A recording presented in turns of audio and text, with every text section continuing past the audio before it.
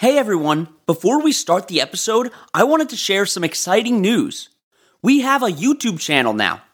We started posting our episodes with some cool images and videos, so you should definitely go check it out. You can find us at On Wildlife Podcast, and don't forget to subscribe. Now let's get into the episode. Hello, welcome to On Wildlife. I'm your host, Alex Ray. On this podcast, we bring the wild to you. We take you on a journey into the life of a different animal every week, and I guarantee you're going to come out of here knowing more about your favorite animal than you did before. One of the most interesting, and some would say pointless holidays celebrated in the United States is Groundhog Day. But what is a groundhog, and why do they have a holiday all to themselves? Well, you're going to find out all this information and more in this episode. This week, we're heading underground to talk about groundhogs.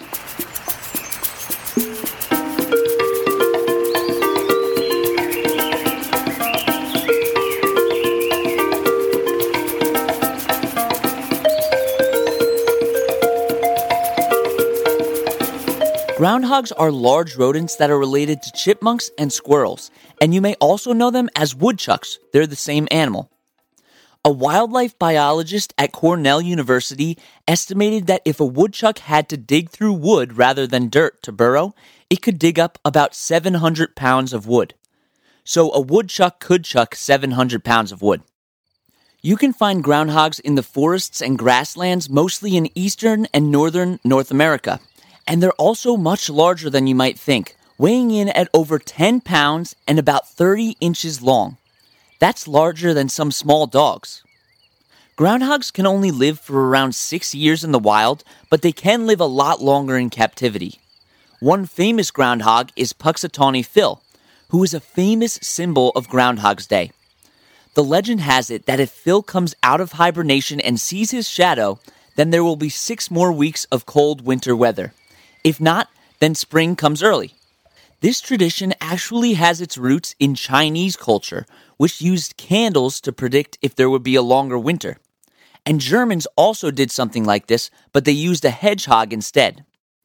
Unfortunately, there's no scientific evidence to back this up, and Phil has actually been right only about 40% of the time. Depending on the time of year, groundhogs have different eating habits. In a study of 155 groundhogs and their eating patterns, adults ate the least amount of food in March and the most in May. They're primarily herbivores, meaning that they eat lots of plants, but they do eat small amounts of other things, so we could technically classify them as omnivores. Besides plants, they can eat grubs, insects, snails, and sometimes even baby birds. They usually don't like to travel more than 150 feet from their dens in the daytime, and their main predators are coyotes, foxes, dogs, and of course, humans. And groundhog teeth are crazy because they grow at a rate of 1/16 inches a week, and they never stop growing. If they were properly aligned, the top and the bottom teeth will grind together, keeping them from getting too long. But when they're not properly aligned, the teeth can grow so long that they could impale their lower jaw, which could result in death. Hibernating is one of the things that groundhogs are really well known for, and it's an important part of their survival. In order to hibernate, animals have to change how their bodies work. It's not as easy as just going to sleep and waking up in a few months, and their metabolism plays a huge part in this. Studies have shown that a groundhog's metabolism changes throughout the season. It's at its highest in April and May, and it's at its lowest levels in the winter in a ratio of about 3-1. They can also change their heart rate from 80 beats per minute when they're not hibernating all the way to 5 beats per minute when they are. They can also change their body temperature. During hibernation, a groundhog's internal body temperature can drop from 99 degrees Fahrenheit to as low as 37 degrees Fahrenheit. That's an insane change that's lethal to people. Humans lose consciousness at around 82 degrees and face death below 70 degrees. Some experiments found that groundhogs that weren't given any food and lived in temperatures of 6 degrees Celsius became torpid. And becoming torpid just means becoming inactive. On the other hand, groundhogs who were given food and lived in a habitat of the same temperature did not become torpid. This means that food plays a really important role in their hibernation. But researchers did figure out that the size of the groundhog doesn't determine how quickly they become torpid. Groundhogs hibernate for about 3 to 4 months, but they're only torpid for 2 of those months. And in the time that groundhogs hibernate, they only lose about 1/4 of their body weight because their metabolism is so slow during this time. Okay, we're going to take a break, and when we get back, I'm going to talk about how social groundhogs are. I'm starting a new series on the podcast called Notable Figures in Science, where I recognize Black people, Indigenous people, people of color, women, and people in the LGBTQ community who have significantly impacted the world through science. In honor of Black History Month, I'm going to be talking about notable Black scientists through the month of February. First, I want to recognize Dr. Roger Arliner Young. She was the first Black woman to get a doctorate in zoology. She worked on a lot of projects throughout her life, including how the sun's radiation has an impact on certain marine organisms. She was also the first Black woman in her field to have her research published. She contributed a great amount to the field of marine biology and what we know about some marine animals today. If you want to learn more about Dr. Young or about this series, check out our website at onwildlife.org.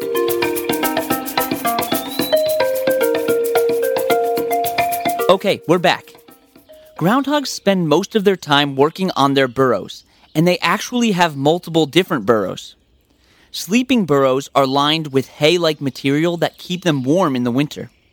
And they even have different areas for sleeping and going to the bathroom. They can also be used for storing food, and these dens can be around 20 feet long and up to 6 feet deep. They usually only have 2 entrances, but they can sometimes contain upwards of 12. And they also use their burrows as their primary means of escape from predators, since they don't really run very fast. They can only run around 8 miles per hour. Groundhog colonies can have up to 10 individuals living in their burrows, and in some areas they have very defined home ranges. Male groundhogs tend to have home ranges that don't mix with other male home ranges, while female home ranges do mix with males and other females. Groundhogs like to mate in the spring, and the gestation period for their young is about 30 to 32 days. And females can give birth to around 9 babies at a time. Newborn groundhogs are born blind and without any fur, and they get that fur after around 2 weeks. Baby groundhogs don't leave their burrow until they're around a month old, but they are independent at about 2 months old. And then when they really start to get ready to move out of their dens, they dig small burrows almost like they're practicing so that they're prepared to build real burrows when they're adults. Groundhogs are mostly solitary animals, but they do communicate with each other. One of their main ways that they communicate is through scent, and they have scent glands to do this.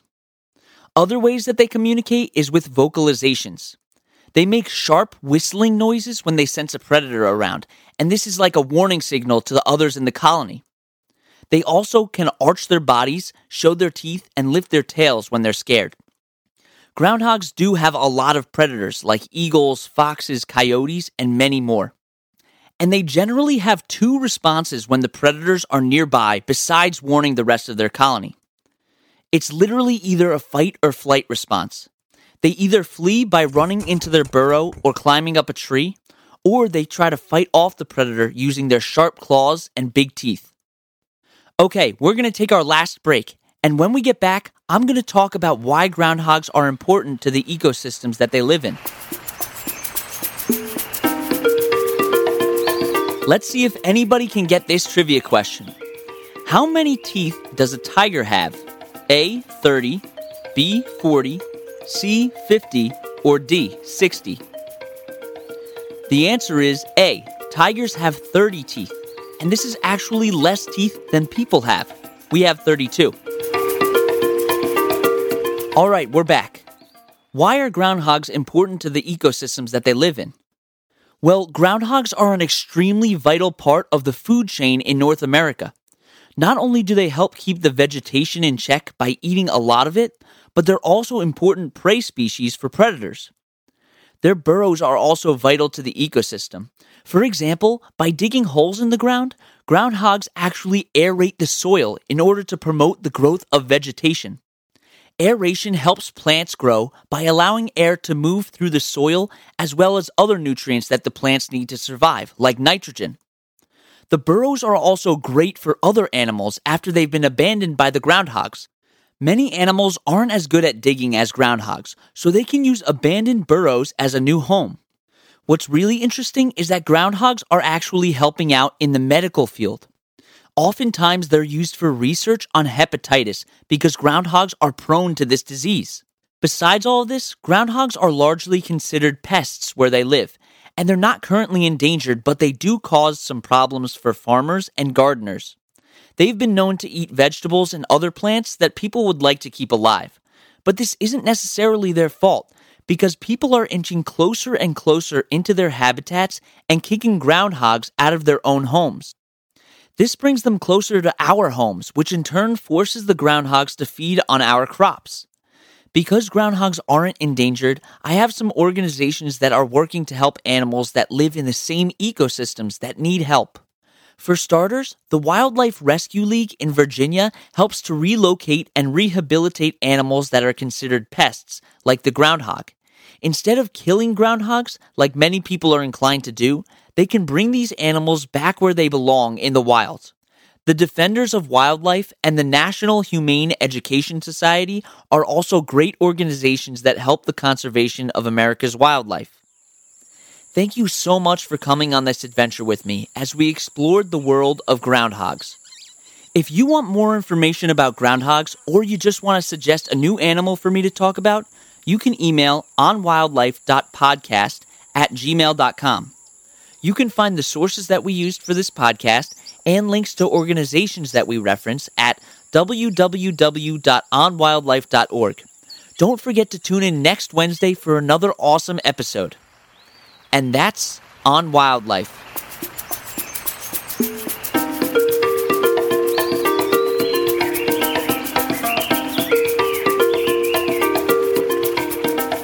You've been listening to On Wildlife with Alex Ray, brought to you every Wednesday.